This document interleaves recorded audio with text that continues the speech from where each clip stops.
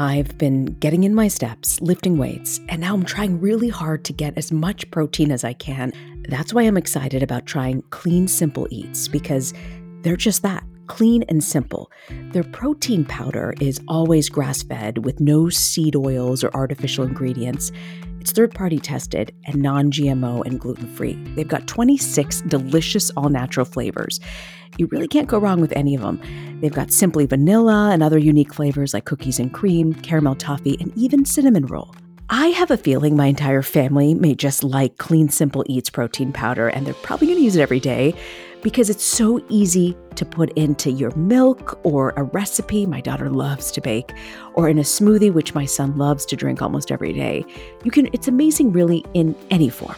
Visit cleansimpleeats.com and use the code AskLisa20 at checkout for 20% off your first order. That's cleansimpleeats.com with the code AskLisa20 for 20% off your first order. On Our Minds is a podcast about the teenage experience, made by teens for teens. There's a lot on our minds, and talking about it helps. On Our Minds Season 4 is produced by PBS NewsHour Student Reporting Labs in collaboration with KUOW's Radioactive Youth Media. Listen wherever you get your podcasts.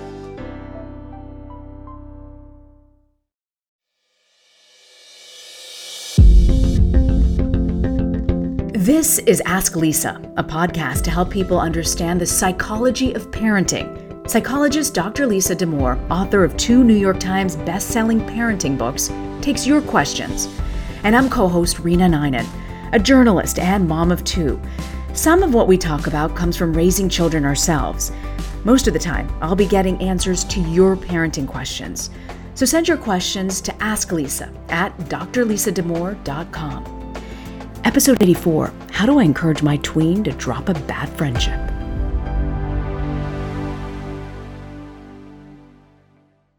You know what I loved in the start of school?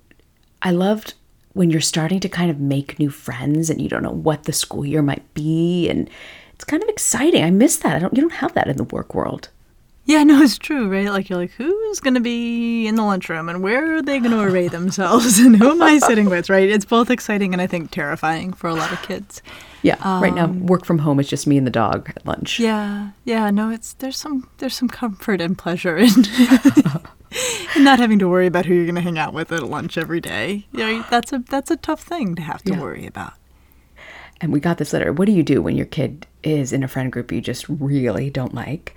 And here's what the letter says. Dear Dr. Lisa, I'm worried about my 6th grade daughter's social situation. She spends a lot of time with a friend who makes her feel bad.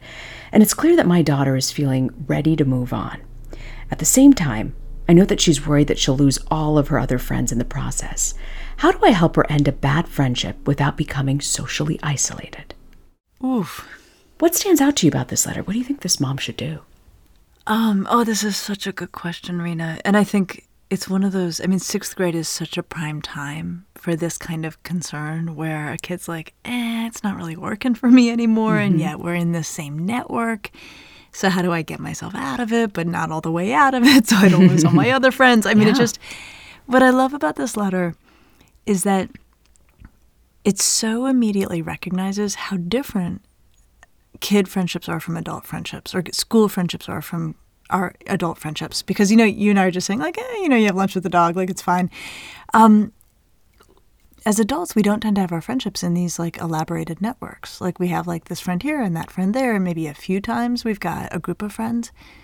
But for kids, especially at school, all of this is happening in this complex web. And so if there's a kid that is a problem for you for any variety of reasons, it's not like you can just sort of like stop engaging with them because they are at your lunch table, right? Or they're invited to all the same stuff you're invited to. Totally. And so, this is a tough question that is very real. And I think so often as parents, and this parent is not doing this, but as parents, when we hear about this, we're like, well, just stop hanging out with her. And the kid's like, oh, would that it were so easy, right? Right. So is there such a thing to drop a friend and be able to move on cleanly? Well, it's interesting because what this calls to mind is an episode from last season about my kid got dropped by her. Right, crew. Yeah. And I think that episode we could probably call it like how not to drop a kid.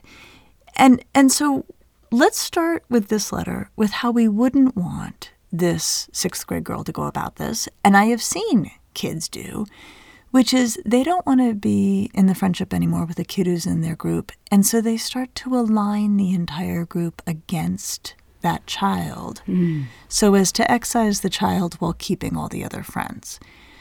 I think that's often what happens when a kid is dropped unceremoniously from a group, is that someone in the group is like, I feel done with this friendship, but I don't want to lose all these other kids in the bargain, so we're going to do a gang up. Okay, so that's how not to do it. Right? Okay. Right? And it's interesting to think about this question coming from the other side, because that, we're hearing both sides of a story that happens a lot in schools where kids want to drop somebody or they are the one who gets dropped, and it's tricky. So the first thought I have is that this parent probably needs to empathize a lot with this kid about how hard it is to be in a situation where there's someone that they hang out with a fair bit who's part of their network that they don't want to hang out with anymore. I think there's going to be value in the parent making space for the kid to talk about what that's like and asking, like, so how does this play out at lunch? And how does this play out in math class? And how, like, just letting the kid think it through out loud without the parent jumping in with like, okay, so here's how you're going to get yourself out of this. Like, just sitting in that space with the child and being curious, is the kid always annoying, or does the kid always make you feel bad? Or are there times when it's working okay? Like, there's texture in this, Rena. This is probably not a totally straightforward situation, and we'd want to know more. It's interesting you're saying ask them about the friendship. A lot of times kids just don't want to talk to you. They just shut down. But why is that important to ask? Well, here's my experience as a clinician, and I would say and also as a parent, though I try to keep the two somewhat separated as much as I can. The more you know, the better your advice is going to be. Ooh. And this parent knows something, which is that this is a friend who makes her kid feel bad. And that's a really important piece of information. And that's a piece of information that really matters, right? That this kid has tuned into the fact that it feels bad to be in this relationship and is making a good judgment that, like, you know what, this is an optional relationship. I probably don't have to stay in it. Like, we'd want to support all of that. But having spent a lot of time around a lot of kids, I also know that it is very rare that a kid is always hard to be around or always wonderful to be around. And I have a strong gut sense that this 6th grader would not have become friends with this child if it weren't sometimes good with that kid. And I think the parent will be much better positioned to coach the 6th grader out of this friendship. And I think that is something that can happen if the parent is working with a fuller picture of when the kid is fun, or when it does feel fun to be with this kid, or what are some good times that the 6th grader has really can cherish with this kid. Like, you want to get the whole story because you'll give better advice. And also, there's going to be some sadness about letting go of someone you've been friends with for a long time, even if it is somewhat hurtful to be with that friend. And you're not going to be able to really help the child address the sadness if you're not acknowledging that there are some qualities of this kid that have been really enjoyable, or sometimes that have been really fun. It's not just friends. I think about like boyfriend or girlfriend. You want to also help your child be able to identify, like, if someone's not making you feel good, it's not worth the good times if most of them are making you down. Is there language? Are there phrases or something that you can, as you said, coaching this child out of a bad friendship? What are things that a child can say to help them stand their ground? Because sometimes it could be just a bossy friend who calls all the shots, and your child wants to be part of the group so badly they go along with it. How do you counter? Well, this is so interesting, this question you're asking, because I think one way the parent might be able to help a little bit is to see if the friend wouldn't benefit from some feedback, right? Because if I'm going with this idea that there's, the teenage years, they don't want feedback, right? Well, it gets them to turn sometimes on their friends. It could be ugly, right? And so So, but I would want to explore the possibility. Like if the parent's like, tell me more about what this kid does that feels bad, right? If the sixth grader can talk about it, then the parent might say, what would happen if you said to her, ouch, that hurts, or that makes me feel bad? Like really kind of play that out. Like, what would happen if?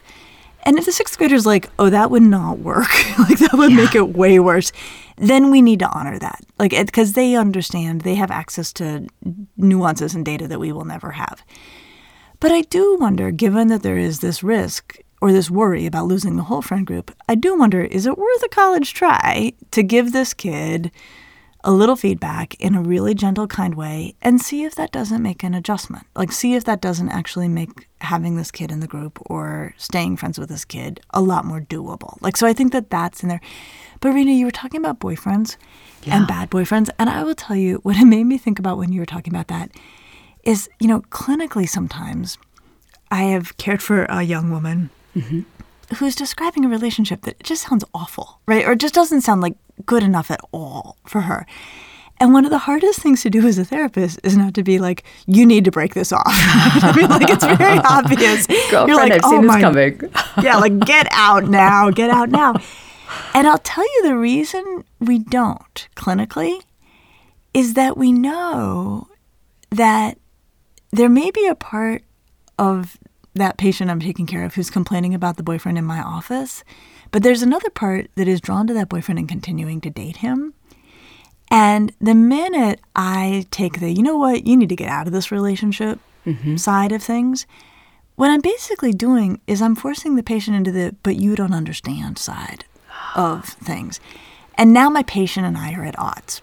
Oh. And that's not a good place to be. So the way we handle this clinically, and then we can think about the, kitchen version of this, but the way we handle this clinically is that we try to observe both sides of the conflict in the patient themselves. So I would say, here's what's really interesting. You're here telling me about how painful it is to be in this relationship with this guy, and yet you continue to hang out with him. How do you understand that? Right? So I ask them to wrestle with the conflict. So this letter writer is saying, my kid's done. My kid's ready to be out. But I think that may be 100% true. I'm not sure, I think that's why I was like, ask more, find out more. Because if there's ambivalence in the kid, you're going to want to surface that and say like, you say you don't want to hang out with her, but you also keep inviting her along with everybody else. Explain that to me, right? Like, you just want all of those details on the surface as this kid is trying to work her way through this internal conflict. So how do you sort of drop a friend without losing all the friends? Okay, right. So so let's say the kid's like, no, I am done. I have no ambivalence. Like, it was good, but it's not good anymore. And I don't really want to hang out with this kid. And yet I don't want to lose my group. So I think what I would then coach as the adult in this, having asked a lot, knowing a lot, really texturized this with a lot more information and being curious, is then to say, okay, how can you accomplish a polite distance from this one kid while still tolerating the fact that she's probably going to be in your group or you're not going to be able to be entirely done with her? So polite distance is the magic phrase here, which is you are allowed to remove yourself a little bit, but you got to be nice about it. You cannot talk bad about her, talk bad to her, align kids against her, start rumors about her. That's what, that's the kind of stuff kids sometimes pull. You got to be polite, but you are allowed to be quite a bit more aloof. So that would be, I think, the first step in this. We're going to pause and take a quick break, and then we're going to ask Lisa on the other side about what other things parents can do when trying to help their kids out of a bad friendship. I'm all for healthy habits, but I don't trust quick fixes. This is why I love Daily Harvest. They take all of the work out of eating well, and all I have to do is enjoy. Daily Harvest makes it so easy for me to eat in the nutritious and delicious ways that I like. They take the planning, the prep, the cleanup out of cooking, and they deliver meals that are packed with vegetables and fruits straight to my door. The other thing I love about them is that it's not the same old boring meals. I love their dragon fruit and lime smoothie. I also love their butternut squash and rosemary soup. They also have this wonderful herbed squash and asparagus risotto. Create healthy habits that last with Daily Harvest. For a limited time only, go to dailyharvest.com/asklisa to get $30 off your first box plus free shipping. That's dailyharvest.com/asklisa for $30 off your first box and free shipping. dailyharvest.com/asklisa. Earth Breeze Eco Sheets look just like a dryer sheet, but instead of being a dryer sheet, they're in fact an ultra-concentrated liquidless laundry detergent. It's really the best of all worlds. Earth Breeze is tough on stains and odors while being kind to the planet and to your skin. Personally, I get a huge kick out of using Earth Breeze. I love the fact that it takes up less space, is better for the environment, and yet it leaves my clothes smelling so good and it gets them so clean. Here's the bottom line. Making a positive impact in the world doesn't have to come at a cost to you.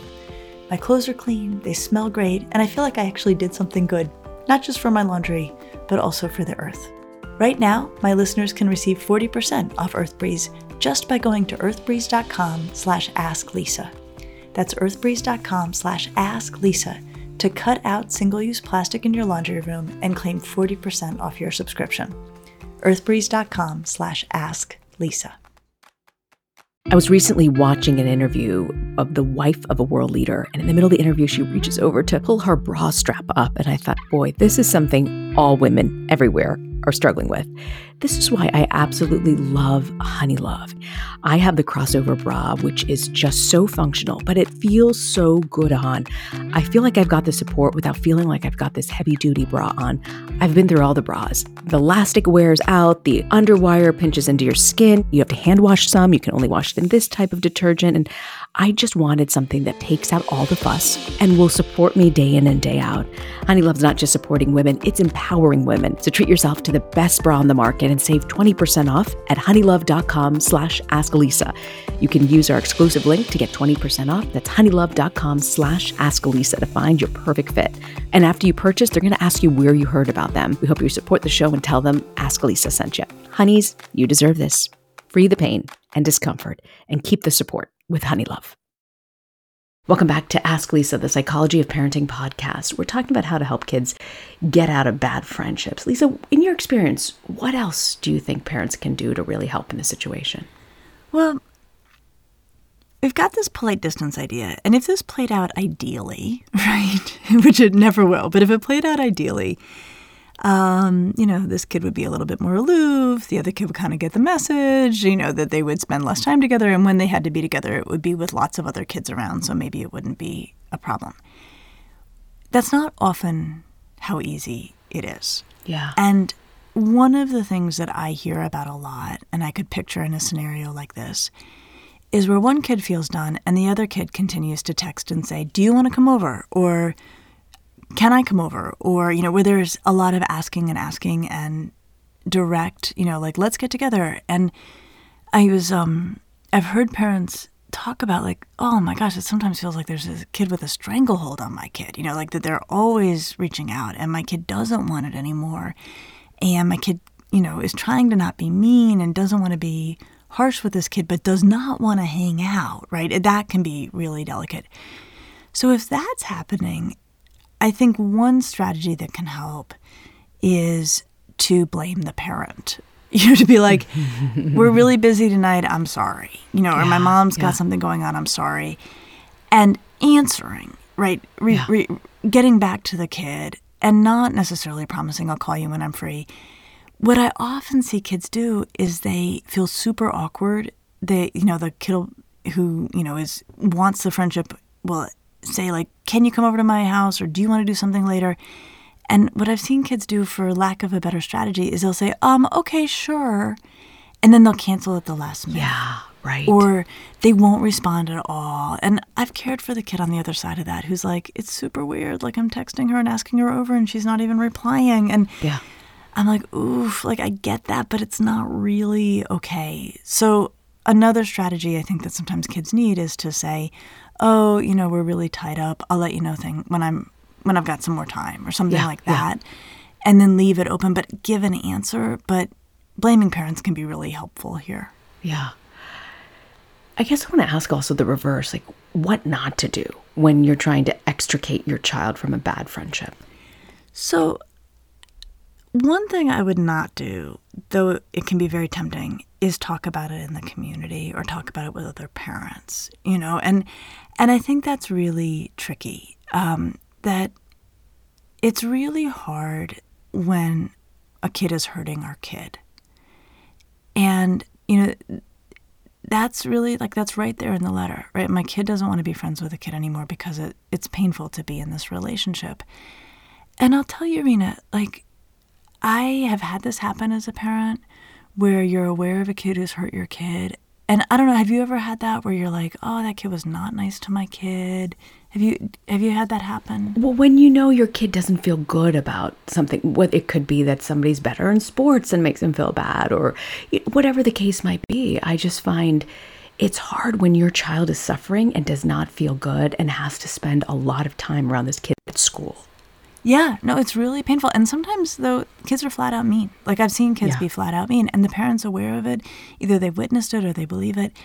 And I will tell you, it's really hard as an adult to not talk bad about the kid who has hurt your kid. Right. I think it gets at something very kind of primitive in us where we're just oh my God,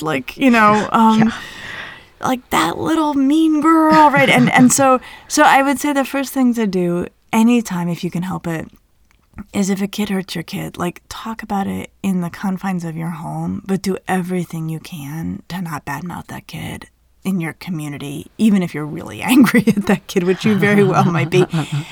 And the reason for this is, first of all, it's just better not to. It's just in terms of just not spreading yuck in the world. But the other thing is kids grow and change a lot.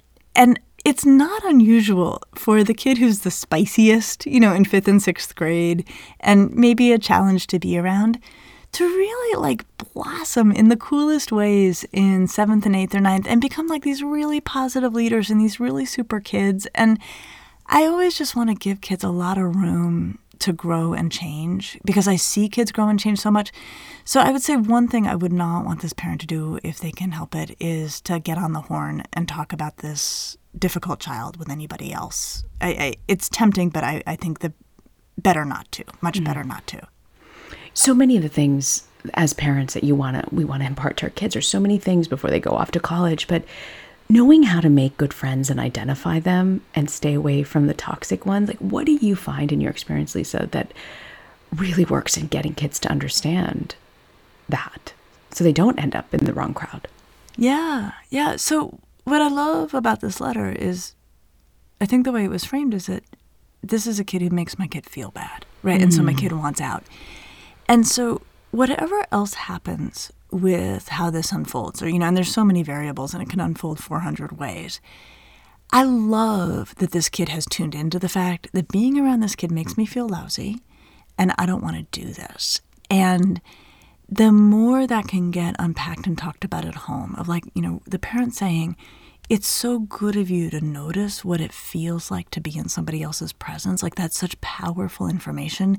And you're going to want to always listen to that, and I think about how in life, anyone we're with brings to the surface different aspects of ourselves and different feelings about what it's like to be in their presence. And you know how sometimes you've been at a party, this happens to me where I'm at a party and someone starts talking to me and I'm like, oh, I got to get out of this. I got to get out of this. I need to use a restroom, right? Oh my God, the worst. Right? This instant gut sense of this isn't, I don't want to be here. And then how there's other people, you get around them and you're like, oh my gosh, they're so, I so feel good in their presence. I so enjoy their company, right? This is such powerful data. And the earlier and more often kids learn to tune into this and to trust this, the better. And so this tricky relationship does open the door to really good conversations about things like that. Is there anything else you think the mom or girl here can do in this situation? I do wonder about a backup plan for this girl. What do you mean? So the real worry in this letter is not about moving out of this friendship. It's the worry that the friendship may cost her the whole friend group, right? That she may actually end up socially isolated. Right. And so I presume this is like, a networked group of kids. And so maybe she accomplishes a polite distance from the child, and the rest of the group is like, you're not being cool to so-and-so. Like, we're going to all accomplish a polite distance from you, right? Like, that would be very scary. So one of the things I think is really, really valuable for kids, especially in middle school, is to have like a second string of friendships, right? As like a backup plan. Wow. And kids do this in different ways. Some kids have like the kids on their block that they're friends with or grew up with. Some kids have a really good network of cousins that are around the same age or near. Some kids use their church community for this, where they're part of a religious group where there's that network. Some kids use their camp friends. Like I, am aware of kids who go to summer camp far away from where they live, but stay in communication all year round with their friends from camp, by text. And so I actually think, with or without a delicate situation like this, you want your kid to not have all of their friendship eggs in one basket. They should have one egg in some other basket somewhere, just in case something goes wrong. So I would wonder about, as a sort of a good set of insurance here, a little bit of insurance here, if the parent might want to look at other ways that if this all just totally goes sideways, right, and does not go well, and maybe this kid who this child's trying to distance themselves from, like, really retaliates and takes everyone with her, I'd love to think that she might have some other buddies that she could connect with. Wow, that's interesting. So even if your summer friends are camp friends that you hang out with for a week or two, or your cousins live halfway across the country, that having those friendships where they can reach out to, you always say you just need one really good friend, and it doesn't have to be your friend in school. Absolutely, absolutely. And, the other nice thing about those networks is I've seen kids use those networks to get support around something they're struggling with in their home network. And as much as I would not want this sixth grader to talk about it, I'm so annoyed with so-and-so with everyone else who's right there in the same group. I think that can be, really problematic. There's real benefit if she can get on the phone with her cousins and be like, oh my gosh, there's this girl in my class who's like really making it hard. Because the cousins may live in another state, not know this kid, may never interact with that kid. And so I think about it as like taking the trash out, and you're like taking it all the way out. You're not spreading the trash around in your own community. So the backup friendships can be useful even if she doesn't get pushed out of this group. Having a place where she can vent and dump about it without causing more trouble in her own community, I think, can be nice. But then also, if things go sideways and she feels isolated, having the backup friendships can be useful that way too. That's really good. So there's so much here to unpack. So I guess the bottom line is you can really help your child find a way by talking it through out of friendships that might not be making them feel good. You can. And it's a really valuable thing to do together. And I would just ask a lot of questions and spend some real time with it. Don't assume that the solutions that would work for adults are going to work for kids. That's good. So what do you have for us, Lisa, for Parenting to Go? One of the things I see kids get hung up on sometimes is what I would call a disjuncture between their front stage and their backstage. So the front stage is what we show the world, what the world gets to know about what we're thinking. And the backstage is all that is actually going on inside of us. And so sometimes I've seen kids get hung up in these moments where they feel like, if I don't like her or if I have a problem with her, I'm being two-faced if I don't tell her. They feel like the front stage and the backstage have to match perfectly. Right. And I think it can be helpful to disabuse kids of this notion that there are times when we decide we're done with something, but we do not owe somebody full disclosure. Where we're, in our minds, we're like, you know what, this isn't working. I don't like this anymore. I don't want to do it anymore. And it's not going to benefit me. It's not going to go well to lay it all out. So we can talk about their backstage experience at great length at home, while encouraging them to go to school, be outwardly polite, be maybe a little bit more aloof than they were, but letting them know that's not being two-faced. That's actually being diplomatic and careful in these moments, and that they are allowed to have thoughts and feelings that they keep to themselves, so long as they conduct themselves in a polite and dignified way out in public. Hadn't thought of that. And it's interesting to help them think through why that's not being two-faced. Yeah. No, kids will call it that, like you're being fake or tooth-faced. And like, no. Adults all the time have moments where we have colleagues or relatives where we're like, hi, but inside we're thinking something else. And we don't feel that we need to actually use full disclosure any more than kids should feel. They have to use full disclosure. That's a great point. So next week, Lisa, we're going to talk about how do you help kids when they lose it, when they make a sports mistake. I'll see you next week. See you next week, Rena.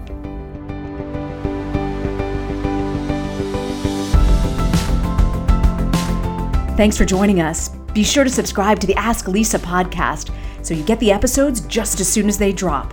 And send us your questions to asklisa@drlisadamore.com. And now a word from our lawyers. The advice provided on this podcast does not constitute or serve as a substitute for professional psychological treatment, therapy, or other types of professional advice or intervention. If you have concerns about your child's well-being, consult a physician or mental health professional. If you're looking for additional resources, check out Lisa's website at drlisadamore.com.